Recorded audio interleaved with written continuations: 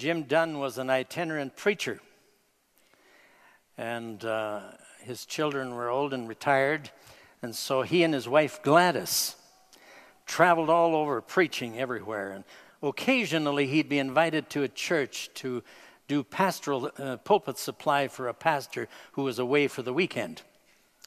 And on this one occasion he did that, and after he was through speaking,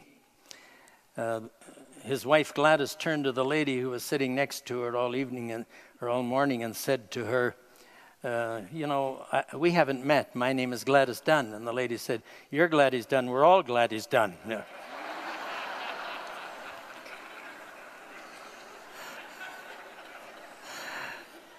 Sometimes this public speaking is harder on the spouses than it is on the speaker. So if you see Martha this morning, be nice to her. It's not her fault. It's all mine. I've been asked to speak on heritage. I guess when the topic is heritage, you look for the oldest guy you can find and ask him to do what he can with the subject. So I want to talk about our heritage. It shapes who we are. I want to refer you to two scriptures this morning. One in Proverbs 22:28, where it says, "Do not remove the ancient landmark from your fathers have set." And the second passage is from 2 Timothy chapter 1, verses 5 and 6, where you read this: "When I call to remembrance the genuine faith that is in you, which dwelt first in your grandmother Lois and your mother Eunice, and I am persuaded is in you also. Therefore, I remind you to stir up the gift of God which is in you through the laying on of hands." Our heritage is what we have received from our past, from our parents and grandparents and maybe even great-grandparents, from the community in which we've lived. And the second part of heritage is in many ways more important, because it's that which we are now shaping, which we hope to pass on to those who come behind us, whether it be our children, our grandchildren, our great-grandchildren, or our congregation. Lives will be enriched to the extent that we have received and pass on to others a rich, rich heritage. I want all of us to think seriously about the heritage we have received and the heritage we are passing on. For a few moments this morning, let me examine our heritage in 4 areas that affect our lives. And the first of these is our cultural heritage.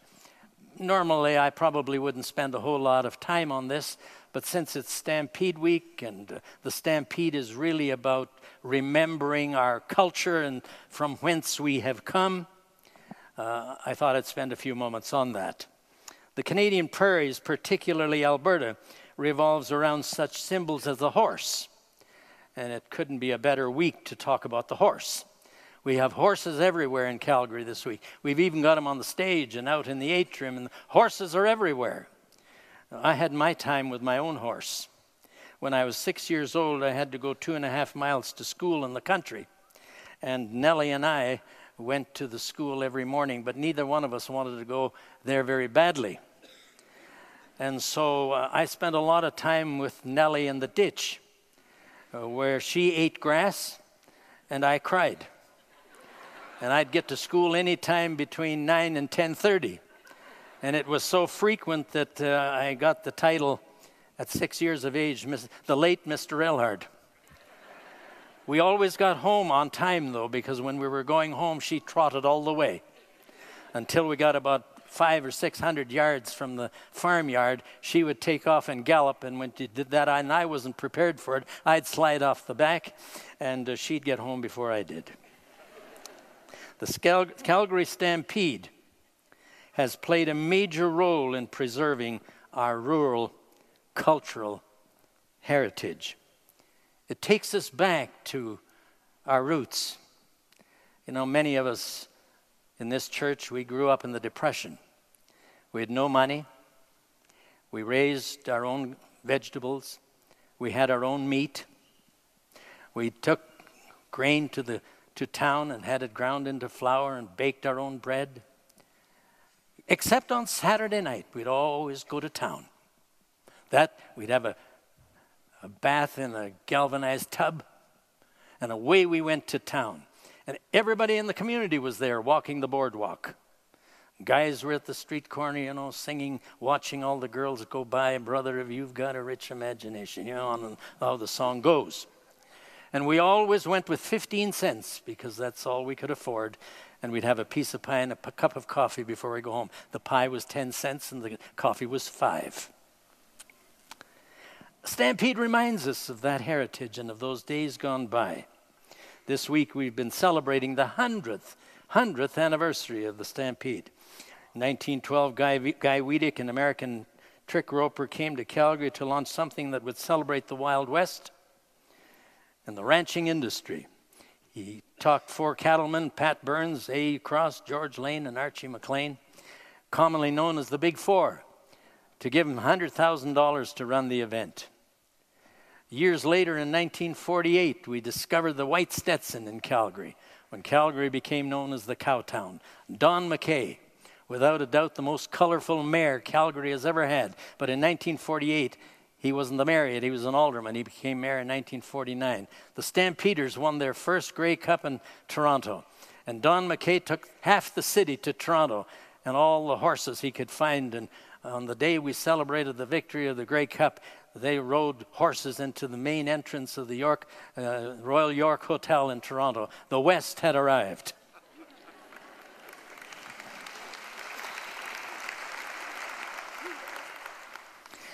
I'm always amused when the Queen comes to the city and Prince Philip. The mayor of the day always gives them a white Stetson and puts it on their heads. You know, whenever I see the Queen, with that hat on, she looks about as comfortable as most modern-day preachers in a suit. She just doesn't look, well, I've seen her a lot lately wearing hats. Heavens knows she's got lots of hats. And I'm still waiting for her to show up at a royal event one of these days with her white Stetson, but I don't think I'll hold my breath. As newcomers arrive, some tend to react negatively to our cultural reputation. Surely, they say, we've gone beyond that. Even our new premier wants this province to become more progressive, more liberalized. And I always worry about what that means. I kind of think it means we want to legalize sin a little more. But that's what we want to do. These same people, I'm sure, would cringe if Wilf Carter could come up here. Well, maybe they wouldn't come up here on stage and sing, "We have beef and spuds and carrots, boys, that made a dandy stew, and all the chunks of turnips that never were cooked through." Doesn't match Verdi's Requiem. I hope that our cultural heritage will not be diminished. We ought to be proud of the heritage, because back in those days we had a biblical worldview that has stood us well for all these many years. The second heritage is our national heritage. Both Canada and the United States, the greatest nations in the world in my view, were founded mainly by Western and Eastern Europeans seeking to pursue more than anything else 3 fundamental values: faith, family, and freedom. Unfortunately, all 3 of these are under attack in both countries these days. Let's look at each one of them very briefly. First of all, faith. Europe in those days before their coming to the New World was riddled with state churches. Now, these state churches were established, they were operated, they were funded, and they were controlled by the government. God forbid that should ever happen again.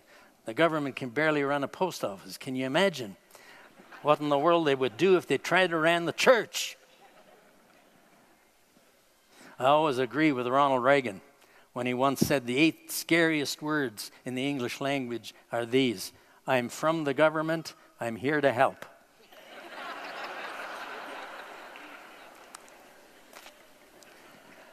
When the founding fathers of the United States wrote the Constitution, they wrote into the First Amendment to that Constitution that there should be separation of church and state, which means, literally, that the government of the United States should never have any kind of control of or influence over the church in that nation.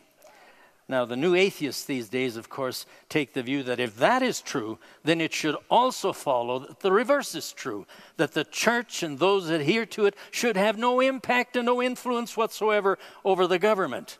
Well, that's not what the founding fathers of the United States had in mind. Religious freedom is one of the most prized possessions we have, and we must protect it at all costs. Secondly, family. Healthy family life is an essential building block of any nation. When family life collapses, so does the nation. One of the major reasons for the fall of ancient Rome was the collapse of family life.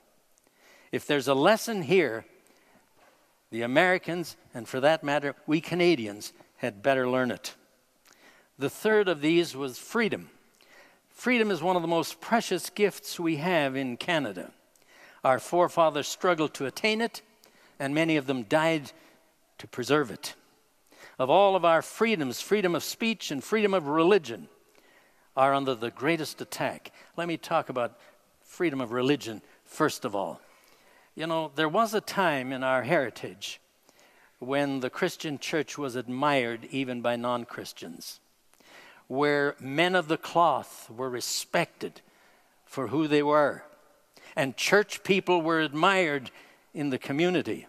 And people in the community, even if they were not church people, they lived by the standard of behavior that was set in the scriptures by the Ten Commandments. Or they tried to live by the standards set by the Ten Commandments. But all of that has changed. And so I asked this morning, why are people so upset with us these days? The new atheists used to disagree with us. Now they hate us. Why is that? Well, I think there are a couple of reasons. One is that when you go to church, or when you read the scriptures particularly, the scriptures tell us who we really are. And it's not pretty. When I get up in the morning and look in the mirror in my bathroom, I'm quite a mess. So I have one of two choices. I can either shave, shower, and shampoo, and splash some aftershave lotion on, and dress myself and coordinate myself, and with the help of my wife, and get out the door to face the world. That's one option. The other option is take the hammer and smash the mirror. And many of the people these days, when they look into the scriptures and see what is expected of them, they want to destroy the messenger. And that's unfortunate. The second thing is that people today have carried this whole business of freedom way beyond that was ever intended. And the Charter of Rights and Freedoms, I don't think, has helped us a whole lot in this regard in Canada. There is not only the belief any longer that we ought to be free to do what we ought to do. Now we've gone to the next step and said we ought to be free to do what we want to do. And nobody has any right whatsoever, ever, to tell us how we ought to behave. That was never the intention. And then when it comes to the freedom of speech, there is, of course, the tolerance crowd and the political correctness crowd. Don't you love them? This crowd is bullying their opponents into silence, and bit by bit our freedom of expression is being eroded. You might well ask here today and say, well, what do you got against tolerance? Isn't tolerance a good thing? Well, of course tolerance is a good thing. That's what these people do. They take perfectly good words and they use them as a euphemism for the things they want to promote. And so what you get here from this tolerance crowd, and we ought to be tolerant of people. You know, I don't care who the person is. No, I don't care where they're from, what their ethnicity is, what their race is, what their religion is. Whatever it is, we ought to tolerate people. But I learned at university a long time ago that one of the healthy things is for people to disagree with each other and have interesting and intellectual dialogue, even though you may disagree with one another. But these days, disagreement with anybody seems to be inappropriate. And so the tolerance people, since some of them don't believe in God, they don't have any standard of behavior, so they don't know the difference between right and wrong, so they tolerate wrong. They don't know any difference between good and evil, so they tolerate evil. They don't know the difference between justice and injustice, so they tolerate injustice. And as a result, the end product of all of this is that nobody has any right to tell me what to do. I have my truth, you have yours. You're welcome to yours, but don't interfere with mine. I have my morals, you have yours. Don't interfere with mine, and I won't interfere with you. Everybody just live happily ever after. No wonder G.K. Chesterton said, tolerance is the virtue of those who don't believe in anything. And that's where we're at with many of the people today. The situation described in the Bible is rapidly coming true when it says everyone did that which was right in his own eyes. And another verse in Isaiah 5:20 says, woe to those who call evil good and good evil. You know, Americans would do well, and Canadians too for that matter, to heed the warning of Abraham Lincoln when he said, America will never be destroyed from the outside. If we falter and lose our freedom, it will be because we destroy it ourselves. The third heritage is our family heritage. Earlier we read the passage of Timothy where Paul writes to Timothy about his heritage. If the Christian faith is to survive, as it did in Timothy's family, it must be passed on from one generation to the next in the home. That's the only place it's going to work. What heritage, what Christian heritage have you received from your family? You know, I talk to people all the time. I talked to some people last night whose family heritage is so sad that it's had its long-lasting impact on the two young lives that I spent time with last evening. But more importantly, what Christian heritage are we now shaping in our homes that we want to pass on to our children and to our grandchildren and to our great-grandchildren and to our church audience that's coming to us in the future? Oh, I know there are those who are absolutely appalled at the thought that parents should have the audacity to deliberately instill their values into their children. They call it brainwashing our children. But wait a minute. If parents don't do it, who's going to do it? Well, I'll tell you who's going to do it. Hollywood and the movie industry, the internet, television, street kids and peers, schools, daycares, nannies. So, do you want to step back and turn over your children to all of these influences in the world and think that something good is going to come out of it? I think not. How best is a Christian heritage passed on to the next generation? Well, let me give you this caveat before I get into that, because I know there are a lot of us here this morning. We've tried our best and still it didn't work. It's not easy passing our heritage, our Christian heritage, on to our children. There are no guarantees. I've known parents who have done everything right, yet it didn't work. The good news is that the writer to the Proverbs says, train up a child, and when he is old, he will not depart from it. Never be discouraged. Your prayers and work will not be in vain. Teaching values to children should begin at birth. The longer we wait, the harder it gets. And in order to do that, we have to establish healthy relationships with our children. You know, in a long life and in my career, I've discovered that it's a really hard thing to influence people who hate you. I got a few people in my life, and I know this is hard to believe, but I've got a few people in my life who don't particularly like me. In fact, I can think of a few right now who deliberately hate me. And personally, I'm not all that bothered by that. But what does trouble me is that if I were in a position where I had to influence them, I wouldn't be able to do it. If I tried to influence those people, they'd tell me where to go in language so descriptive I'd look forward to the trip. We need to communicate to our children the gospel lovingly, simply, clearly, and consistently. We need to pray for our children and grandchildren daily by name.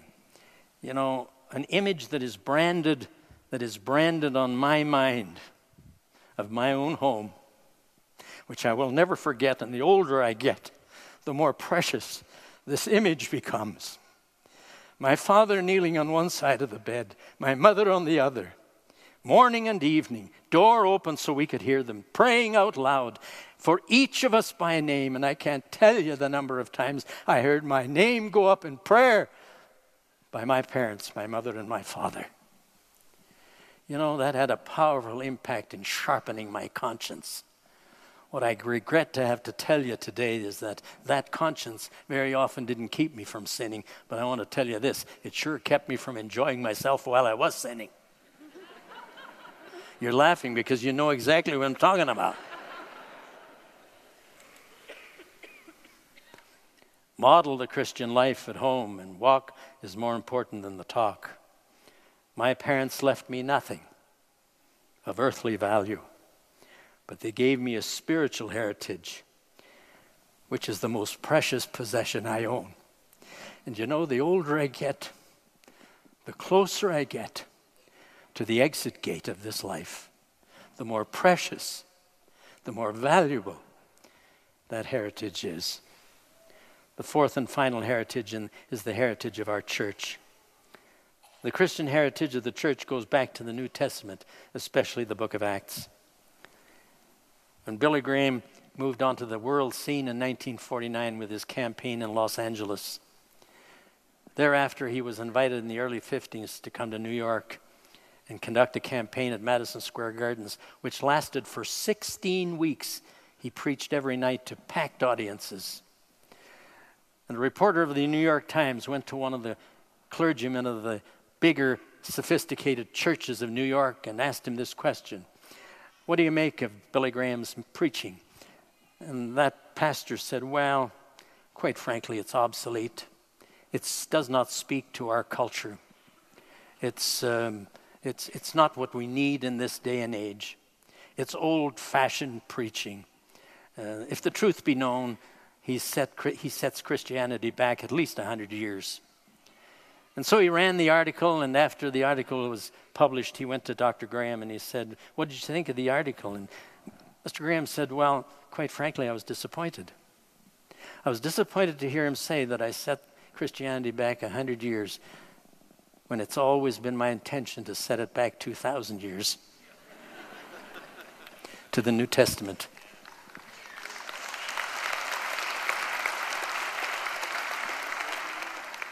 The theological heritage of Center Street Church goes back to the Wesleyan movement of 18th century England. Let me say a word or two about the Wesleys, John and Charles. They were both graduates of Oxford University. They were both Anglican priests. But while they were at Oxford, they had little Bible studies, and they called them classes. You know, at Center Street, once in a while, we give the impression that we discovered small groups. Well, that's not the case. The Wesleys had small groups at Oxford University. They studied the Bible, and they studied the Anglican Book of Common Prayer, and they had certain strategic methods that they used for doing that. And so at Oxford University, they were nicknamed the Methodists. Well, eventually they left the Anglican Church because their preaching was too orthodox, and they had no buildings in which to preach, so they preached outside, and they were itinerant preachers, and they traveled by horseback all over Britain, and eventually they went to the United States, did some missionary work, turned out to be a disastrous trip. And when they got home, both of them had an experience that I want to describe a little later on in my message that changed their lives forever. But Francis Asbury was one of their followers, and he came to the United States with the express purpose of spreading Methodism all over the United States. And two young men in 1800 who were impacted by Francis Asbury's preaching. Well, it was a young fellow by the name of Jacob Albright and another one, Philip William Otterbein. German Methodists in Pennsylvania in 1800. They started a little church, both of them, and then a second, and then a third, and then a fourth, and eventually they each started a little denomination. One was called the Evangelical Church, and the other was called the United Brethren in Christ, and they carried on side by side, decade after decade after decade for 140 years. And in 1946, they decided to get married. Talk about a long courtship. And they got married, and the name became the Evangelical United Brethren Church. Now, all that doesn't really mean a whole lot to you and isn't significant, except to say that it was out of that denomination that Center Street Church emerged. In 1958, 61 of us came out of what is now Bridgeland Regional Church of Center. Isn't it interesting how God works? What goes around comes around. We came out of there, started Center Street Church. Now Center Street Church has gone down there to help them out, and they become a regional church of Center Street Church. So you scratch my back, I scratch yours.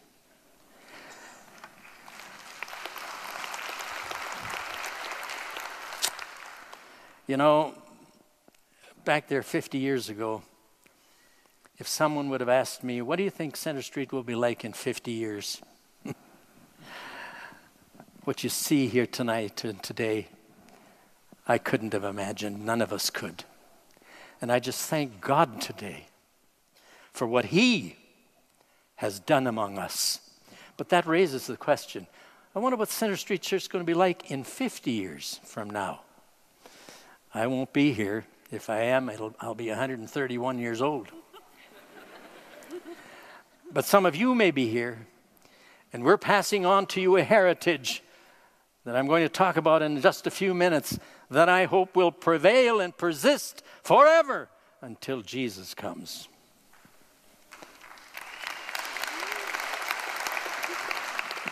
So I want to touch on three fundamental pillars of our faith and heritage as a church which hopefully will survive forever. You know, we're called evangelicals, and the word evangelical comes from the German word Evangelium. And the word Evangelium in German means gospel. And what we're here to do is to preach the message of the gospel of Jesus Christ to whoever will hear it. The first of the pillars that we hold dear is the Bible. The Bible is what God had to say to the human race after the fall. It's not obsolete. It's not irrelevant. To today's culture, as many would believe, God and His Word are timeless, they're ageless, they're eternal. There is no time with God. Eternity is His time. The Bible says with the Lord, one day is as 1,000 years, and 1,000 years is one day. And you know, we need to take the Bible seriously. What I worry about once in a while is that, and the Bible predicted this when it said, of the making of books there is no end. A lot of people say to me, why don't you write a book? And my response is, does the world really need another book? Everybody writes a book these days. I'm sure there are basements full of boxes of books that will never sell. And that's okay. There's nothing wrong with that if it is in addition to the Bible. But I fear too often we read other books, but we're not reading the Bible, which is the fundamental book, and which is the record of faith in life and conduct in our lives. The second fundamental principle that we've built our church on is who Christ is. There are at least three essential beliefs about Christ that are absolutely necessary and we can't neglect. And the first one is a tough one. It's this: Jesus was God. Make no mistake, He was God. If Jesus was not God, then He was no better off than you or I. If Jesus wasn't God, He's in the same boat you're in and I'm in. If Jesus wasn't God, there isn't a thing he can do for us. And what's even worse, given what he said, if Jesus is not God and he said what he said, the only alternative is that he was a liar or a lunatic, as C.S. Lewis points out. Let the scriptures speak for themselves when it comes to who Christ was.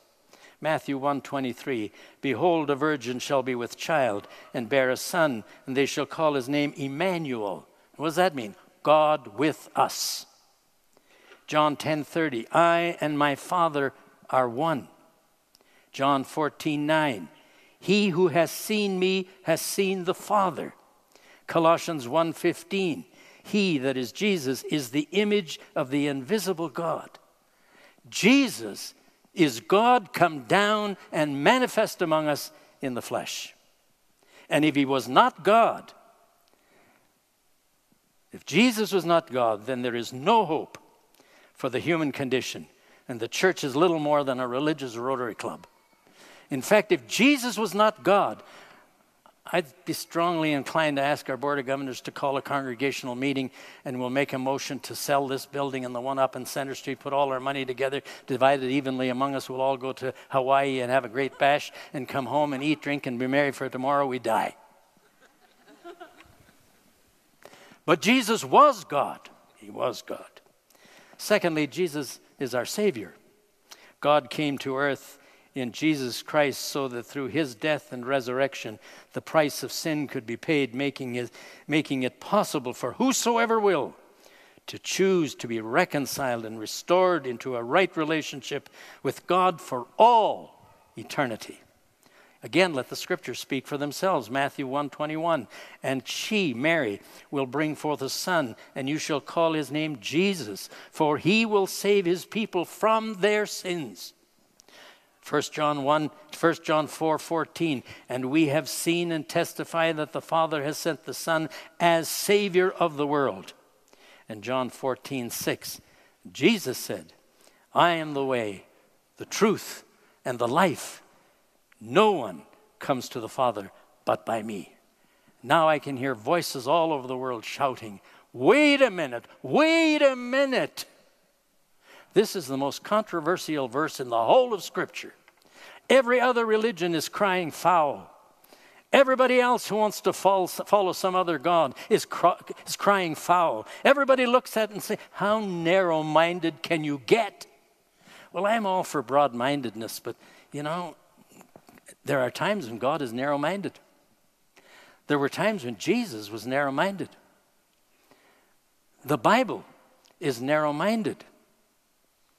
One time Jesus, when he was giving the Sermon on the Mount in the 7th chapter of Matthew, he said, wide is the gate and broad is the road that leads to destruction. And many there be who walk thereon. But narrow is the gate and narrow is the way that leads to life eternal. And get this, few there be who find it. Do you know that there are going to be few in heaven? Few in heaven. You know, Jesus Christ's ministry was 3 years here on earth. And when he died and rose again and ascended into heaven, and his disciples came together on the day of Pentecost, there were 120 of them. 120 people were followers of Jesus after 3 years of ministry. My goodness, with that record, he wouldn't have made it onto the short list for senior pastor at Center Street Church. We'd have gone for Peter. He preached a sermon on Pentecost Day, and 3,000 were added to the numbers of the church. That's the kind of results we're looking for. But Jesus said, few will find it. You know, I've been to a lot of funerals in my life. In fact, I have a friend who says if it weren't for funerals these days, we wouldn't have any social life at all. But at all the funerals that I have been, I cannot remember one, not one, where if it wasn't stated, it was at least implied that the deceased is now in heaven. And I say to myself, how do you square that with what Jesus said in Matthew chapter 7? Jesus was unique. Otherwise, he's not to be worshipped. If he wasn't who he said he was, then why in the world would we worship somebody that lived 2,000 years ago and had long hair and wore a dress and sandals and told people all kinds of things that weren't true? Jesus is our Savior. And thirdly, and this is important, and one we don't hear much about anymore. You know, what worries me a little bit about North America, we're so eager to have people accept Jesus as Savior, and man, that's good. And our churches in North America are loaded with people who've accepted Jesus Christ as Savior, and then they go on and live their lives like they always did. I'm on my way to heaven. But Jesus is also Lord.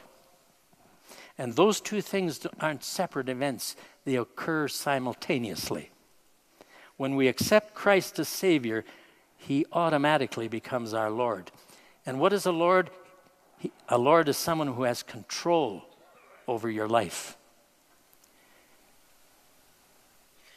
This is why you should think carefully before becoming a Christian, because there is a cost, a price to be paid for discipleship. Billy Graham often reminded his audiences that while salvation is free, the Christian life's going to cost you everything you've got. Your hopes, your dreams, your ambitions, your wealth, your friendships, your family, your time, and even your life. Ask St. Paul and some of the disciples what happened to them. I like the story of the rich young ruler because it's so illustrative of how Jesus deals with individuals. This young fellow, he was young, he was handsome, he was rich. Came to Jesus and he said, "Good master, what must I do to inherit eternal life?" And Jesus said to him, "Well, keep the commandments." And then he said, "Which ones?" And Jesus rattled off a few, and we all know that none of us can keep the 10 Commandments except the Holy Spirit enable us to do it. But he said, and I think he was trying to be honest, "All these I have kept from my youth. What lack I yet?" And Jesus looked deep down into his heart. And in his heart, he found something very interesting. And what he found was that there was something in this young man's life that he was not prepared to give up in order to put Christ first place in his life. And so he said to him this, "Go home, sell everything you've got, give it to the poor, and then come and follow me." And the young man's head fell, and he walked away sorrowful because he was very rich. Now, this story has nothing to do with riches. It could have been anything else. In his case, it happened to be riches. My question here to you and to me this morning, because I struggle with this, just as I'm sure you do. What is it? What is it that's in my heart that I may not be ready to surrender in order to give Christ first place in my heart? In John chapter 6, Jesus gave a tough sermon to his followers about the cost of discipleship. And then we're told this, many of his disciples walked with him no more. In Luke 14:26, and then he turned to his disciples and he said this, "Are you going to go away too?" And Peter spoke up. You know, you got to love him, don't you? Peter spoke up and he said, "Lord, to whom shall we go? You have words of eternal life." In Luke 14:26, notice what Jesus said. "If anyone comes to me and does not hate his father and mother, wife and children, brothers and sisters, yes, and his own life also, he cannot be my disciple." Them's hard words. He cannot. Not he might not. He cannot be my disciple. Now, God may not take all of those things, but the question is, are you willing to let him have him? Do you still want to be a Christian? given my age and my nearness to the exit, I can only tell you, folks, it's worth it. Even at that price, it's worth it to be a Christian.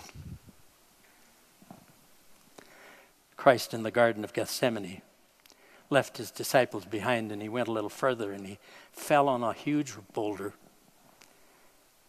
And there he prayed, Lord, if it be possible, let this cup full of every man's sin. I don't want all this sin on me. If it be possible to let this cup, this cross, go away. But here's what's important. Then Jesus said, nevertheless, not my will, but yours be done. Let me ask you, have you had your Gethsemane? Have you been at that place where you could pray, Lord, take this away. Nevertheless, not my will, but yours be done. In 1992, I had cancer, colon cancer. And my doctor said to me, you have cancer, you need surgery, and you need it now. After the surgery, my surgeon said to Martha and me, well, Gordon, enjoy yourself, you've probably got 5 years. And I'll tell you, I had a bit of a Gethsemane where I prayed, oh God, take this cancer from me. But I'll tell you, the hardest prayer I've ever prayed in my whole life is when I had to say, nevertheless, not my will, but yours be done. And on the 13th of April of this year, I celebrated 20 years since my surgery.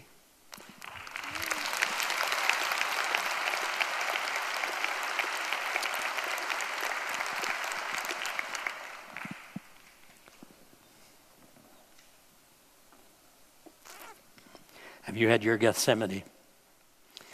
The last thing I want to talk about before I close is the church. The worldwide church and our church. The third fundamental pillar of our church. Christ and church are inextricably linked. You can't have one without the other. Oh, I hear people say every once in a while, I love Jesus with all of my heart, but I have no use for the church. What? The Bible says that the church is the bride of Christ. And one of these days he's coming back for the bride. That's like going to a wedding and saying to the groom, you're the most wonderful person in the world, but your wife, she's a mess. The Bible speaks of the church as the bride. Christ is building his church. Matthew 16:8. I will build my church. And one of these days he's coming back for the church. And you know what he's going to say to it? That we're the glorious church without spot or wrinkle, washed in the blood of the Lamb. Jesus purchased the church with his blood.